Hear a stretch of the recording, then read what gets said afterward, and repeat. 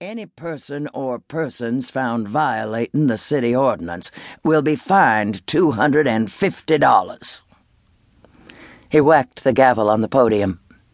Meeting adjourned. Such an uproar, Stella complained when we filed out of the overheated building.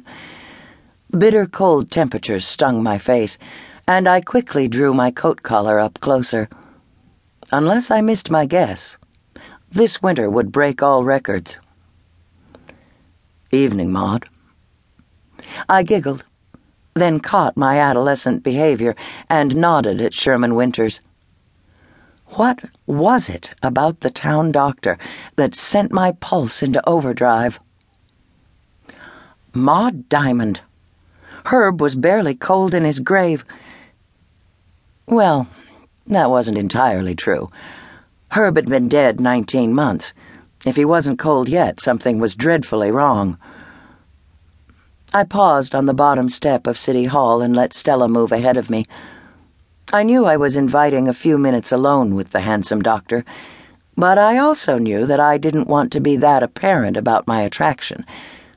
Not that there was an attraction, but there could have been 20 years ago. Now I was way past girlish infatuations.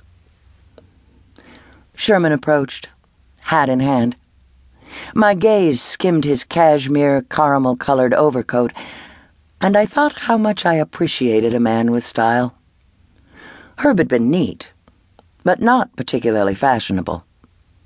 My husband had preferred down jackets to cashmere overcoats, and if I had ever seen him wearing anything other than a ball cap on his head, I couldn't recall the instance.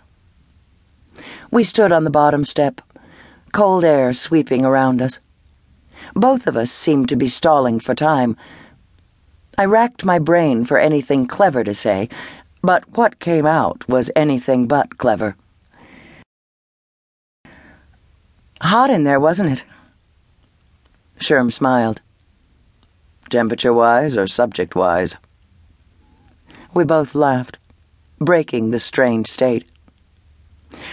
I didn't understand why our conversation would be forced. We'd known each other for years. I'd been close friends with Sherm's wife, Cheryl, before she died.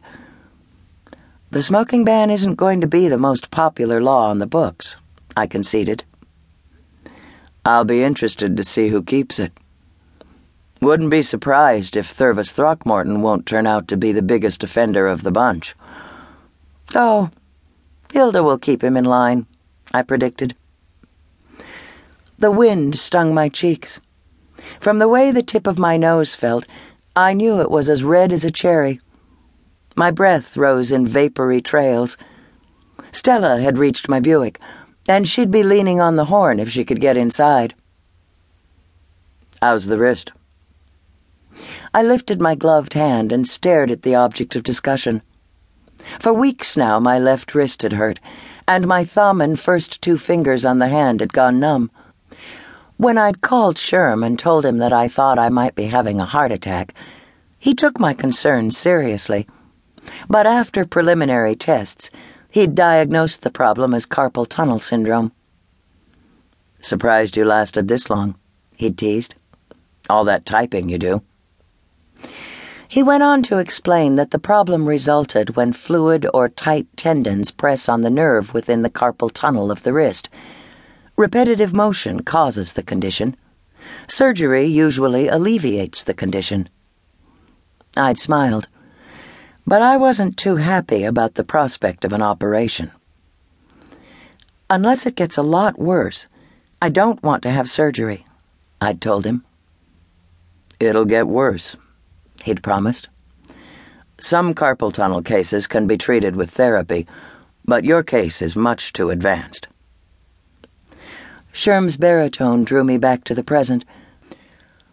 Looks like Stella's ready to go. I nodded, spotting my 87-year-old mother-in-law huddled against the wind. I could imagine what was going on in her mind right now. Herb was her son, and I'm certain she wouldn't approve of this innocent conversation. Yes, she's bored these days. No mystery to work on. She